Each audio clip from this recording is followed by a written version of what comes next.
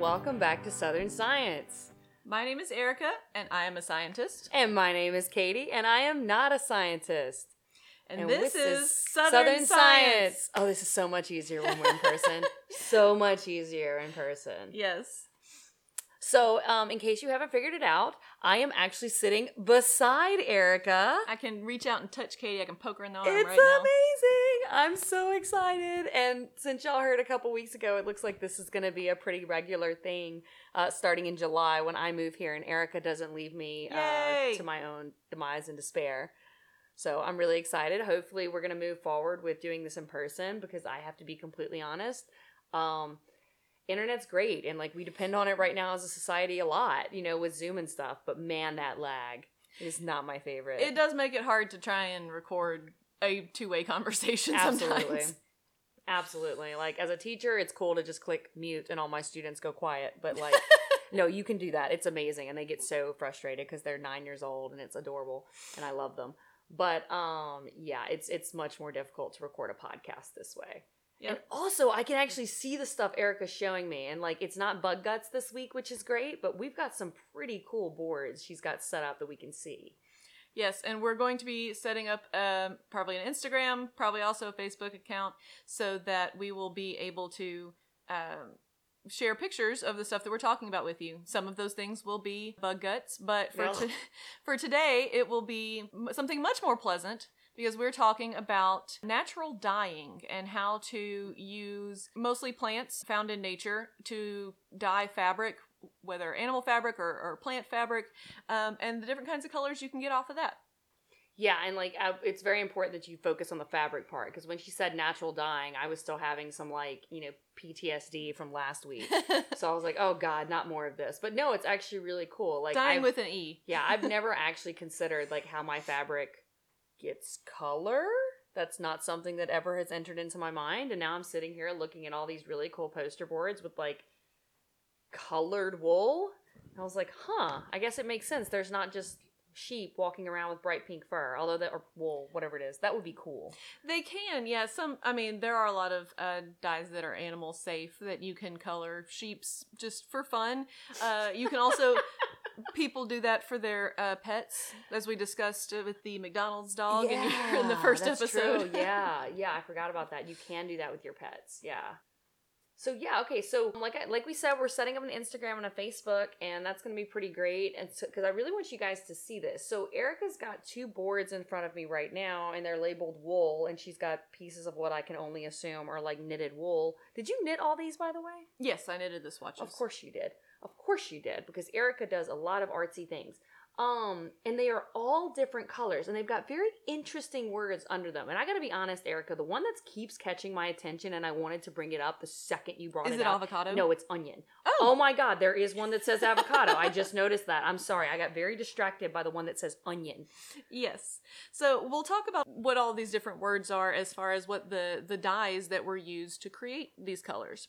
So first we're going to talk really briefly about what, dyeing is, the history of it, but I mean, that's an impossible history to cover in just a generic science podcast. Obviously, as long as people have been making themselves clothes to cover their bodies, they wanted those clothes to be a little more interesting after just the basic functionality of protecting you from the elements. At some point, you want to start looking a little snazzy and... Yep. I'm not wearing a just regular wool coat. That's not even a pretty color of white. Yeah. Not even cute. So if you have undyed plant fibers or animal fibers, they're generally just a kind of off-white tan color. And that's nice on its own, but when society started wanting people to have status symbols or just show their personalities, the best way to show that was in your clothing. And some of the first and easiest dyes are all based in what they call tannins. And tannins... Like wine?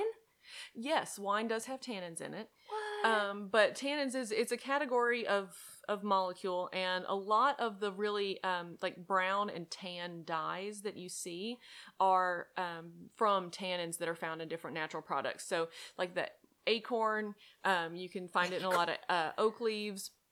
Things that you'll see a lot of brown dyes that come from the husks of nuts. So you'll see black walnut over there, hickory nut. Pecan. Right. Okay. Even avocado. Avocados are nuts.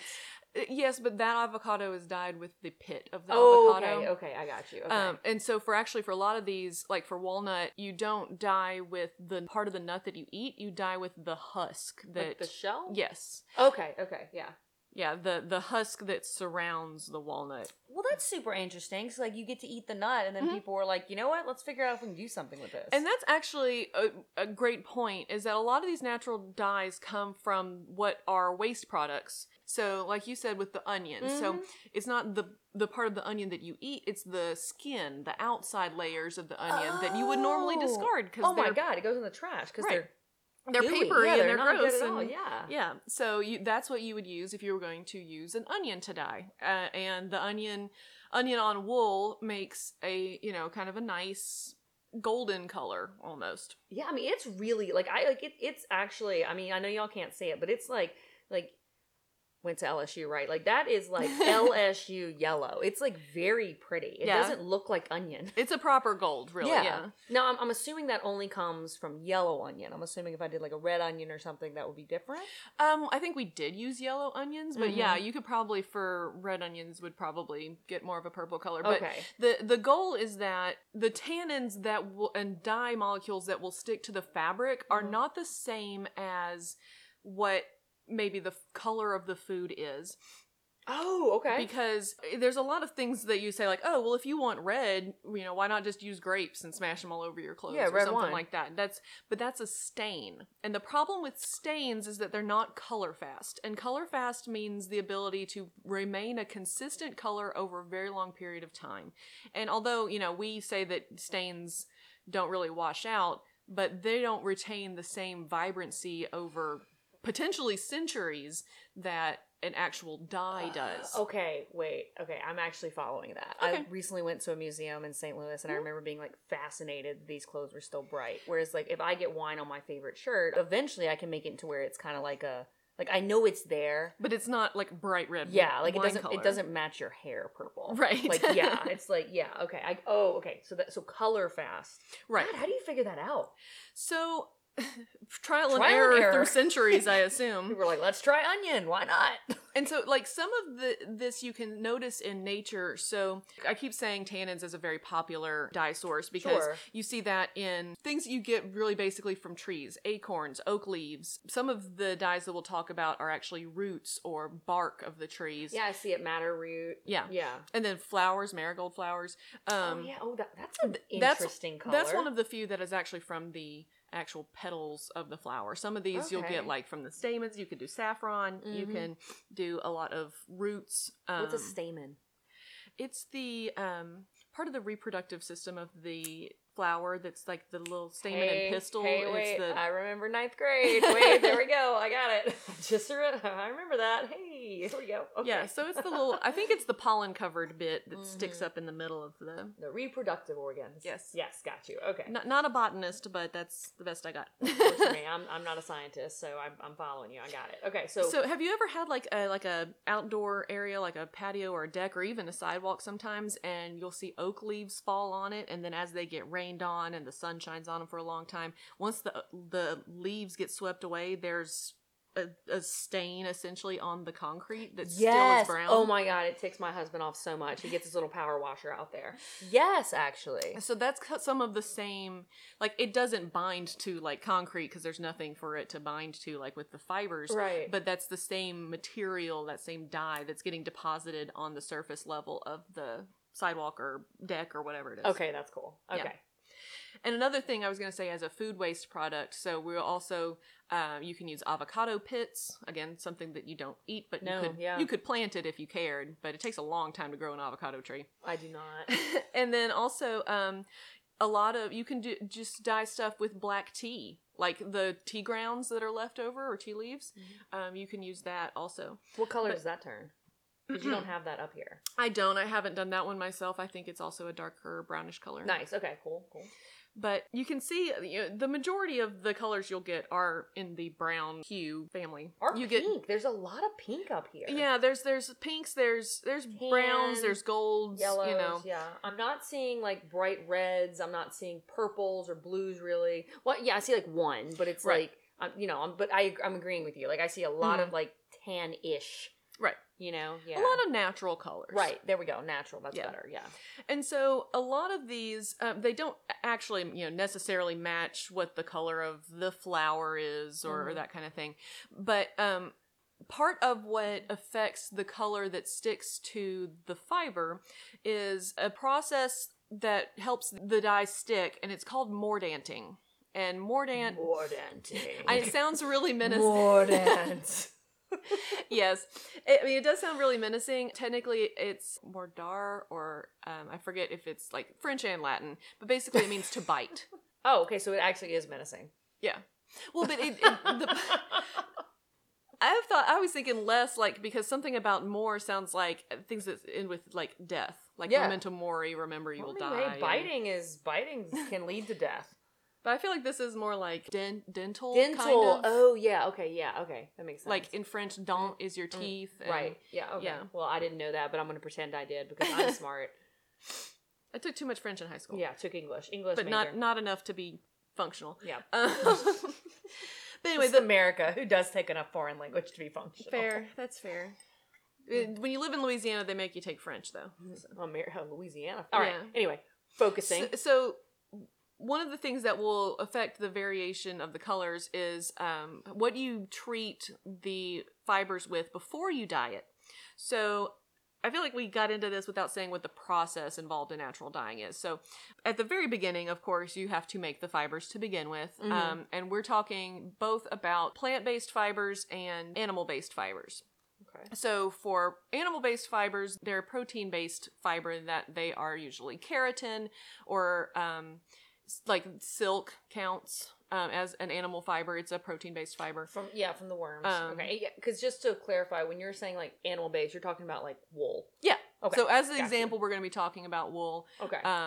And so when you collect the fibers, then you comb them, you card them, you spin them into a long string, and then you can wrap those strings around each other to create yarn. All of the swatches that I have as examples for Katie have been knit, but you can, obviously knit, crochet, weave. Right. I think weaving is probably the oldest of those, since you can do it with just yarn without any external tools if you have to. But once you have that undyed, spun yarn, then you can choose to progress to coloring it, or you can either dye it once it's already in the shape of a fabric or loose as wool. If you do it as the loose fiber, and kind of move it around as you're dyeing it, you'll get a lot more consistent color distribution rather than, because if you get it in the if you dye it already as a piece of fabric, you run the risk of like tie-dye effects, basically, because where the fibers are touching each other, they won't get the mordant and they won't get the dye. That could be kind of cool though. It can. Yeah. And I have some like silk scarves that I dyed with these natural dyes also. But those are the only ones I did as a finished piece and not as the loose fibers. Gotcha. And then as an alternative to the animal-based fibers are going to be plant-based fibers. Cotton and linen are the two that I've worked with. So the examples here are cotton, and their fibers, though, plant fibers, they're cellulose-based, so they are very different chemically from the wool. So the wool, the keratin fibers, or actually I don't know if wool is keratin. Hair is keratin. Yeah. So I assume that wool also is, but it's not necessarily like fur, Right, yeah. They're very porous fibers. There's a lot of space in the fiber itself for the dye to attach. I've touched a sheep. Yep. They're fluffy. They got some give. Fluffy. I actually have some undyed, just sheared wool. Why aren't we just hugging that right now with like softness? It is very soft. Such fluff. Okay. It does need to be cleaned a little bit more, but don't care. I'm sure it's fine. I'm sure that's fine. Okay, so like then, I get that. Like it's porous. There's like a lot of like space between it. Yeah, because it's fluff. Yeah. The fluff. Hello, Simmarine. Oh, the cat has participated. The cat would also like to mention that she is Fluff. Hi Simmarine. We talked about Fluff, so she appeared. Yeah, that's actually really cool timing. I'm here for it. Hello. Okay, so but what's the difference between wool and like cotton? Yes, so the cotton or any plant fibers, fluffy. They are, but when you spin them, when you look at the fibers, they're very slick. There's not a lot of roughness to the actual like. Simmarine, we're talking.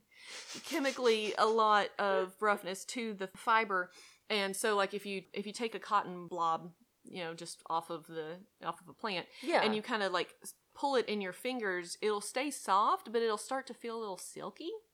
Oh, that's true. Yeah, when you pull it, like, Yeah. it gets weird. Yeah. Right. Yeah, strange texture. Whereas with wool, it's very rough. And so wool has this, like, felt. So the ability to make felt you can make just by agitating wool or rubbing the fibers next to each other. And they're so naturally irregular and rough that they start to, like, basically, like, the bits of the fibers weave themselves together, and you can make a solid mass of just wool fiber. Yeah. And it's because you can't do that with something like cotton that's real slick. Right. Okay. So the dyes are going to stick very differently to plant fibers than they are wool fibers. Yeah, I'm noticing on this board, like, the colors you're getting off wool are, like, vibrant and, like, really bright. Whereas, like, your cotton fibers, I'm feeling like, like newborn baby vibes, like very muted colors. They're very pastel, Yes, very pastel is a good word. Very pastel, yes.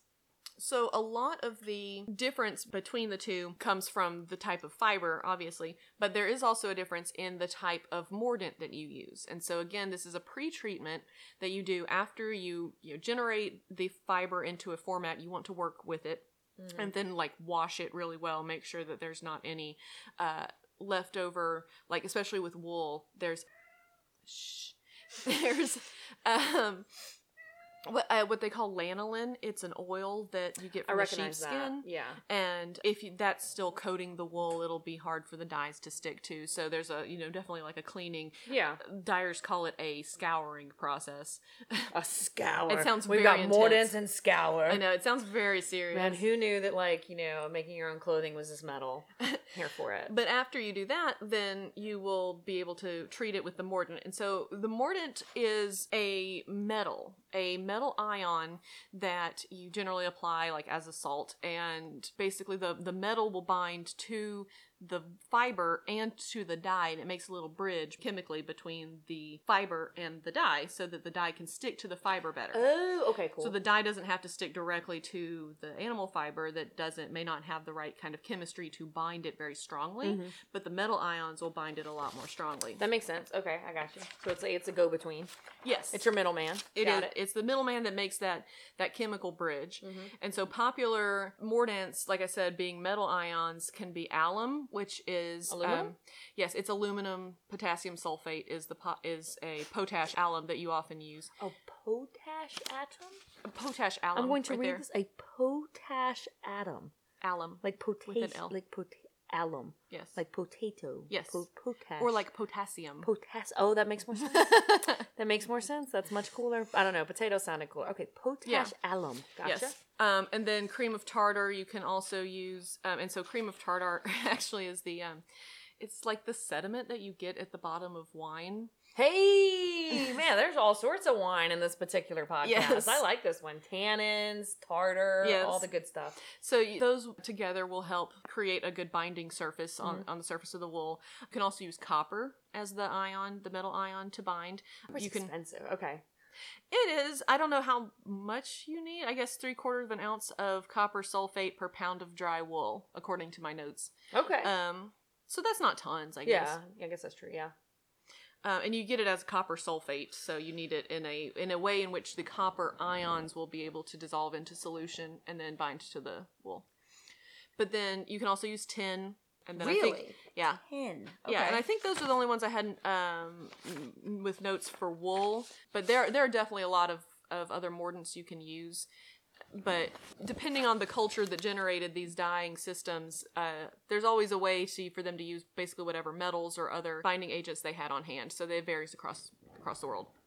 Okay, so I have a question, if you don't mind me interrupting you for a second. Not at all. So you're sitting here and you're like, okay, obviously I expect you to have science involved in this, and, like, you're like atoms and potash alum, and which is like my new favorite word. I love that so much.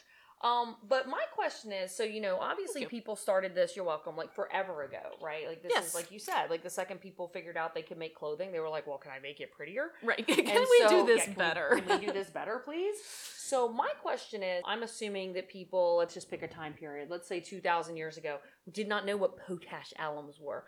Were they still more, because I'm thinking just the museum I went to in St. Louis, like, these dyes came from like forever ago, and the vibrancy was still there.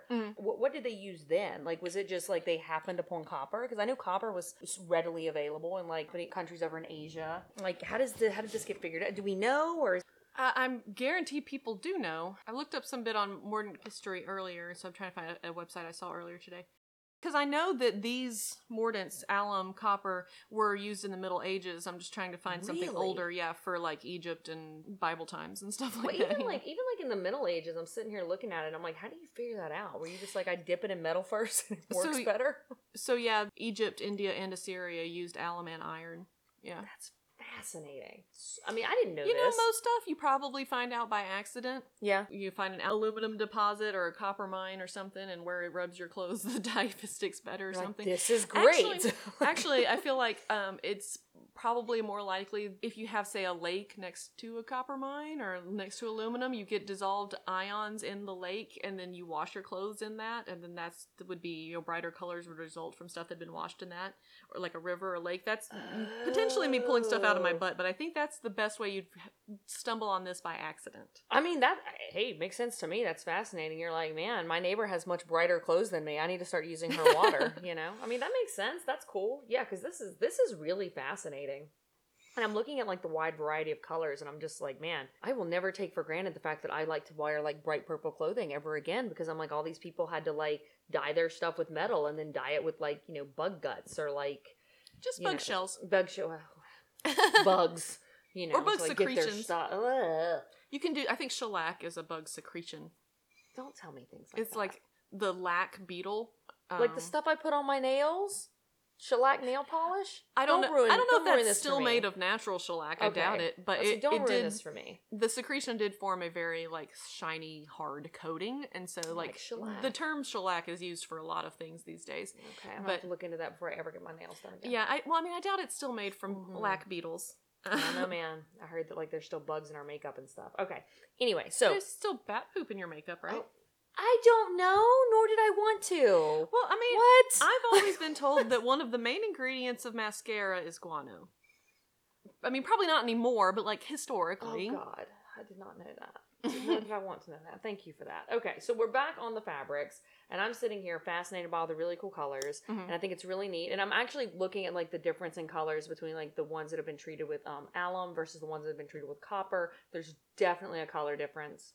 Right, the ones that have been treated with copper definitely have a bit of a greener sheen to them. Yeah. Just some of the coloring from the copper ions in addition to the dye stuffs. Right, the logwood's the most dramatic to me. Yeah. The cochineal also went from a very fuchsia to more of a dull, purpley almost. Yeah. The walnut's actually a lot prettier with the copper, in my opinion. Yes, I agree. Yeah. So that's something, as you're trying to do this as a hobby, as a science, as a career, whatever, you have to keep pretty accurate counts of the amount of dye that you use, the type and amount of mordant you use, and also the amount of time that you expose the fabric to the dye and the amount of fabric that you expose to the dye at one time.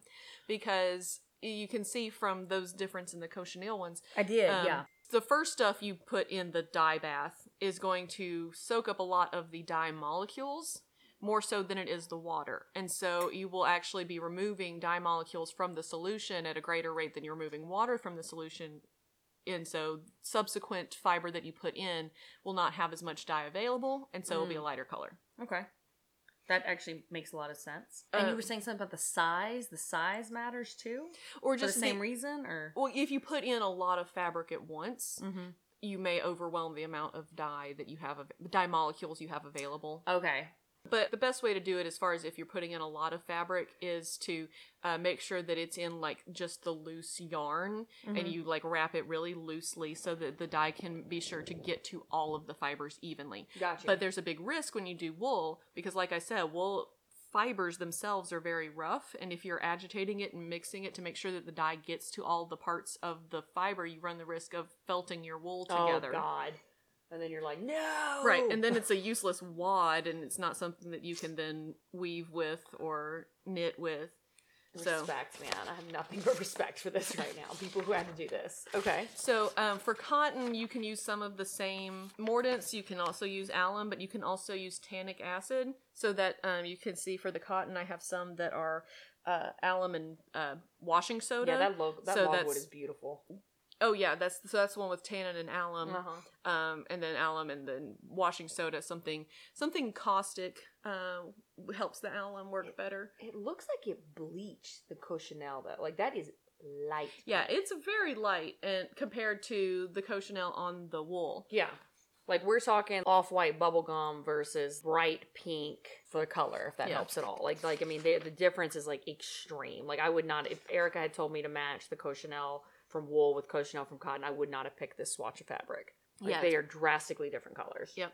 Speaking of the colors, though, being different, both the actual dye and then also not just the mordant, but then there's a post-treatment to kind of set the dye. Mm-hmm. You can either wash with an acid or a base. And again, chemically, the way it sets the dye, acids will turn blues and purples a little bit redder. So it'll make like purples a bit more on the red side than the blue side. Mm-hmm. And you can do that also with like lemon juice and vinegar and other natural acids as well. Okay. And then you can do a basic or alkaline rinse as well, and that will turn things more towards the blue-green side of things. It'll make blues greener or make yellows and oranges bolder, so it shifts things the other direction. Okay.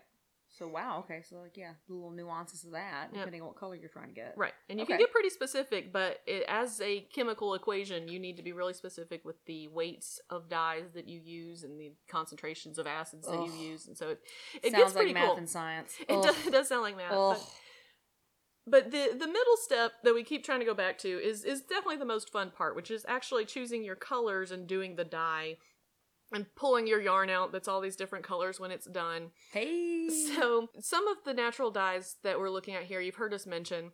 So, we've got your browns that come from hickory nuts, from walnuts, from acorns. Avocado, madder root, things like that. And then, did I say pecans? You did say pecans. Okay, I did say. And the pecans actually are really pretty brown. Mm-hmm. Like if I was going to pick a brown to wear, that would be the brown I picked. Yeah. You can also do stuff that I haven't personally worked with, but have been more global, like henna actually comes from a plant as well. I didn't know that. And again, with a lot of these nuts, it's from not the edible portion, but from the hull of the nuts. And then you'll get a lot more golds. They do come from plants also. And the plants make the really pretty yellows. I mean, and these are beautiful golds. Like I'm looking at it and like, I would wear this. Oh my God, absolutely. Like I'm looking at the onion, the marigold. The marigold is much darker than I thought. It's almost a little green. What is Osage orange? Is that orange like I'm thinking? Or? No, it's Osage orange. Osage orange. My bad. I don't, you know. So it's not like I teach language or anything. So it's actually this plant. Oh, that thing is bright green? Yep. Okay. Bright green makes a very pretty yellow. Yep. Interesting. Okay, that's what you're saying. It looks like, I don't know, a moldy apple. It does look like a moldy apple. It does not look particularly appetizing. I would not eat it. But it makes also a kind of a soft yellower color, the alum, and then kind of a more gold color with the copper. But that's also because of the slight greenish tint that the copper gives it. The marigold was actually a pain because that actually was the flower portion. And when you're doing loose dyes like that, you either have to put the flower in a cheesecloth or a pantyhose or something to keep it all together, like using a tea bag, basically. Or otherwise, you're picking marigold flower bits out of your yarn for a really long time. You're like, this is the worst. Yes. Okay, and then daisy fleabane. Mm-hmm. What is that? That's also a plant. Also a plant. Okay, it's a plant. And it makes a very... That's not really even like a color. It's very pale. Super pale. Like, it's yellow-ish. It's like the LaCroix of like the dye world. It's like someone yelled yellow from another room, and so you see they just look like daisies. It is pretty though. Yeah, okay, it's pretty. So that's why they don't make a very strong color. Okay, yeah, it's white and yellow. Got you. Okay. And then one of the boldest colors that I've been able to work with was actually logwood. God, yeah, it's the prettiest thing on the board. You boil the bark of the logwood tree, and you get this really rich dark blue. And it's a bit like of a purplish blue, so I don't know if you'd call it a true blue like you would with indigo. Mm-hmm. But for a long time, you know, in medieval Europe, it was probably the only blue you could get because indigo is a lot rarer. Mm-hmm. And it turns green when you do it with copper. Yeah, it turns a very strange dark teal almost. It's very pretty. It's like my hair. Yes, Katie's hair is currently like a dark tealish, bluish teal. Yeah, so that's cool. Okay, so very But interesting. in the cotton, you see it's very pale. Also. Yes, I actually love the cotton logwood. It's silver almost. Yeah, it's a silvery purple, absolutely. It's very pretty. I love it a lot. Yeah, logwood's definitely the brightest thing on this board. Like, it sticks out. It's very pretty. And it came from bark. That's interesting. Yeah, and it's a lot easier way to make a blue than indigo. Now, indigo, like you see that one on the floor, is a lot brighter blue. And it's pretty. It's very pretty, but it's from a chemistry standpoint and actually doing the dyeing, it's a lot more tricky and it's a lot more dangerous because the indigo, you have to put the actual powdered indigo plant in a pot, but then you have to boil it and you put in urea, so sodium hydrosulfate, sodium carbonate, the washing soda, and it's this really caustic mixture. You have to wear gloves when you're working with it. You can't just, when you're stirring it, but also when you pick the fibers up to go hang it up to dry. And also the color develops on the indigo after you're done dyeing it. So it basically, the color forms once it reacts with oxygen after it's finished dyeing. So you have to know ahead of time how long to dip your fiber and then hang it up and wait for the color to develop. It's not like the others where you can just look at it and see, oh, what color is this now? I'll put it back for longer. So it's a very, you have to do that one basically by the recipe instead of by, oh my God. by eyes. Well, I'm sitting here thinking, I'm like, how long did it take people to figure out that their hands were falling off because they were working with indigo? Yeah, it's very dangerous. Like when we were doing it and they had it boiling, and well, not boiling because you don't want to introduce oxygen to the water, but it's like, hot. Steamingly hot. And they're like, don't stand downwind of the steam. It's really caustic and it'll be really bad for you. Good night. Okay, so danger. Yeah, so indigo is actually not very safe for you. But man, it's pretty. Y'all, this is a pretty blue. I would wear that blue. And I'm assuming, you said it was rare, so I'm assuming one of the reasons it had such historical significance is because of how rare and dangerous it was. Okay. Tropical and subtropical regions, so definitely not something you had in medieval Europe. Yes. It's actually got kind of pinkish leaves. Yeah, I would not think that would make blue. Yeah. That is definitely pink. Okay. But yeah, and actually when you're dyeing it, the vat is like this just green or yellowish green color. Because then when you take the fibers out after they've been dyed, it's very green until it develops in the air. Okay, we have got to dye stuff together one day. I'm super interested in this. All right. Yeah, it's really cool. So those are the basic colors that we have. And then, like I said, you can adjust the colors after the fact slightly before it dries with acid and base washes. And you get this wide array of colors that last forever. Like I said, you get bog bodies that still have intact clothing that still is dyed. Which is cool. Yeah. The body is gone, but the color remains. Well, not for bog bodies. No. Oh. Wait, are those the ones that are mummified? Mm-hmm. Oh, take it back. God, we're done. This is not Halloween. Back to the colored colored fabric. They're very naturally mummified. It's very cool. I mean, once again, your definition of cool and my definition of cool are two really separate things. So really separate things. So yeah, no, this is really neat. This is super interesting. And I'm kind of wondering modern day implications of this, right? So obviously this is not how we color fabric anymore. No, synthetic dyes are a lot easier. They're a lot faster. And that's kind of everything about the Industrial Revolution says make everything faster. Right. But my colors bleed. I still have clothing that bleeds. That's true. And that's often an oversaturation with a dye to make it look pretty when you first buy it. Right. And then you're like, oh, this sucks. Yeah.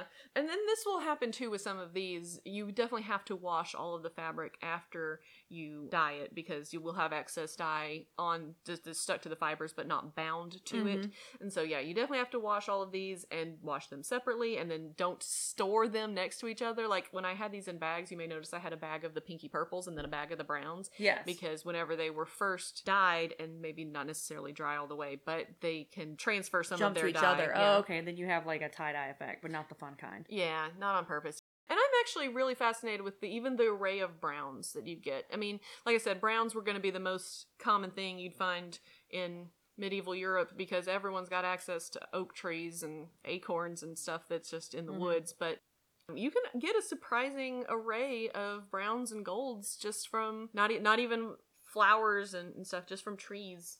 Which is cool. Yeah, I mean, none of the browns look the same. None of the yellows look the same, which is really neat. I'm fascinated by the beetles. I don't think I'd ever wear beetles, but it is my favorite color on the board besides the logwood. You've probably definitely eaten beetles before. Oh God, I don't want to know. But see, like it's we like, talked it's like about that before. But it's like learning how your food's made. Like I don't actually want to know about it. You don't want to know that it's got crushed up beetles in it? I don't. So I have one more question before I let you wrap this up into whatever you want. And this is like you knew I was going to come back to this because you let me touch stuff, right? So my question is, I know like back in the medieval times, it was less about my American comforts and more about like, staying out of the elements. I get it. But at some point, people did decide that it would be nice if their clothing felt nice. And I'm just going to tell everyone listening that I put that wool on my skin. And I was like, oh, that's probably why skincare wasn't a thing in the medieval ages. It is scratchy. And I don't mean mildly uncomfortable. I mean that I would chafe wearing some of this. So was there a way, or is there a way to make this to where you're wearing these really cool natural fiber fabrics and you're like, man, this is neat, but not also want to claw your skin off? So, I've heard that stuff like vinegar can soften the fabrics. Does it mess with the color, though? Because that's an acid. Probably. Okay. The things that, talked about using that as a natural fabric softener did not mention what it would do to the color, because I think they assume that you're using modern clothing with synthetic dyes. Okay. So, but that's always been a problem with wool. I mean, I can remember growing up and hating some of the sweaters I had because there's no way to make wool comfortable. Yeah, I guess that's true, yeah. And so from what I have learned, if at all possible, you would want to wear a linen layer underneath the wool, scratchy, horrible layer. Got you, okay. And linen was, I think, pretty widely available as a plant. I don't think cotton was necessarily as available at the time. But, fun fact, especially around here in the South of America, if you are doing any activities in the summer and you need to wear, medieval style clothing, always go for linen over cotton, because they're both plant fibers, but cotton absorbs a lot more water. So as you sweat, the fibers swell. And no matter how loose of a weave you have of your cotton, it'll get tighter as the fibers swell. So there's less airflow through the fabric.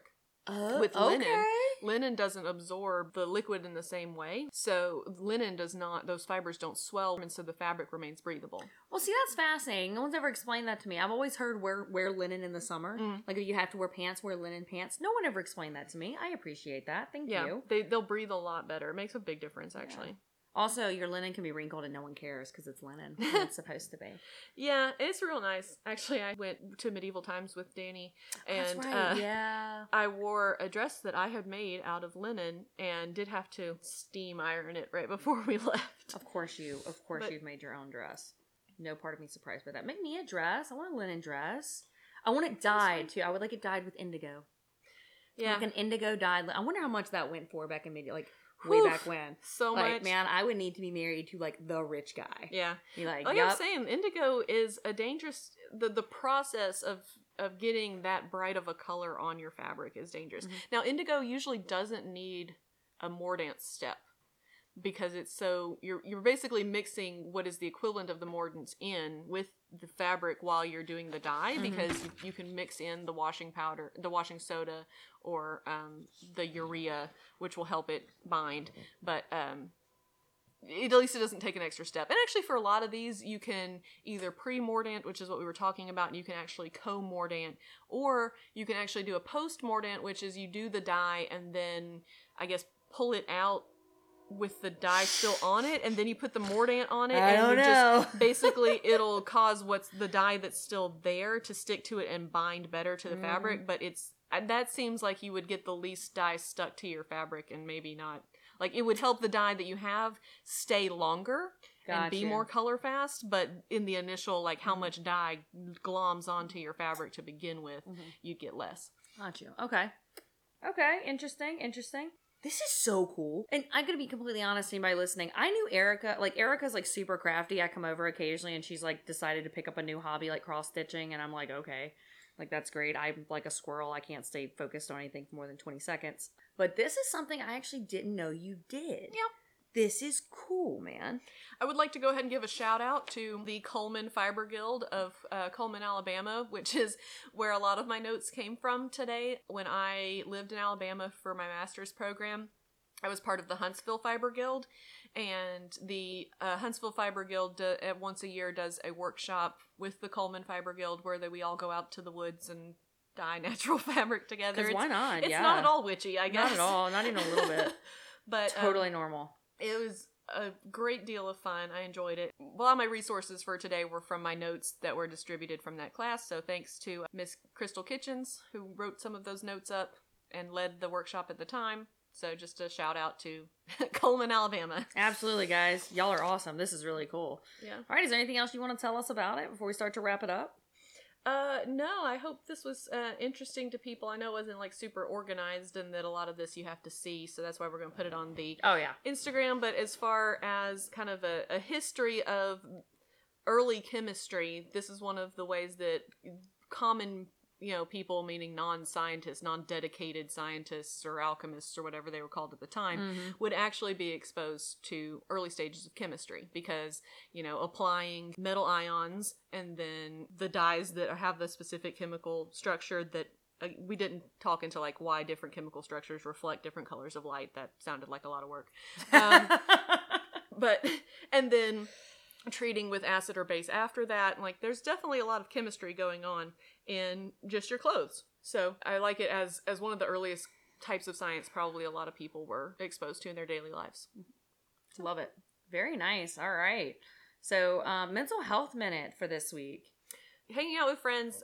Katie visiting has been awesome. We spent a lot of time yesterday hanging out at my boyfriend's farm and just riding around in a old Dodge Raider on a sandbar and having absolutely crazy times, and it was great, but it was relaxing. And so it's not really mental health, but other than the extension of my previous comments to find your support system and remember to relax, because Katie's definitely a big part of my support system as far as mental health goes. So Samesies.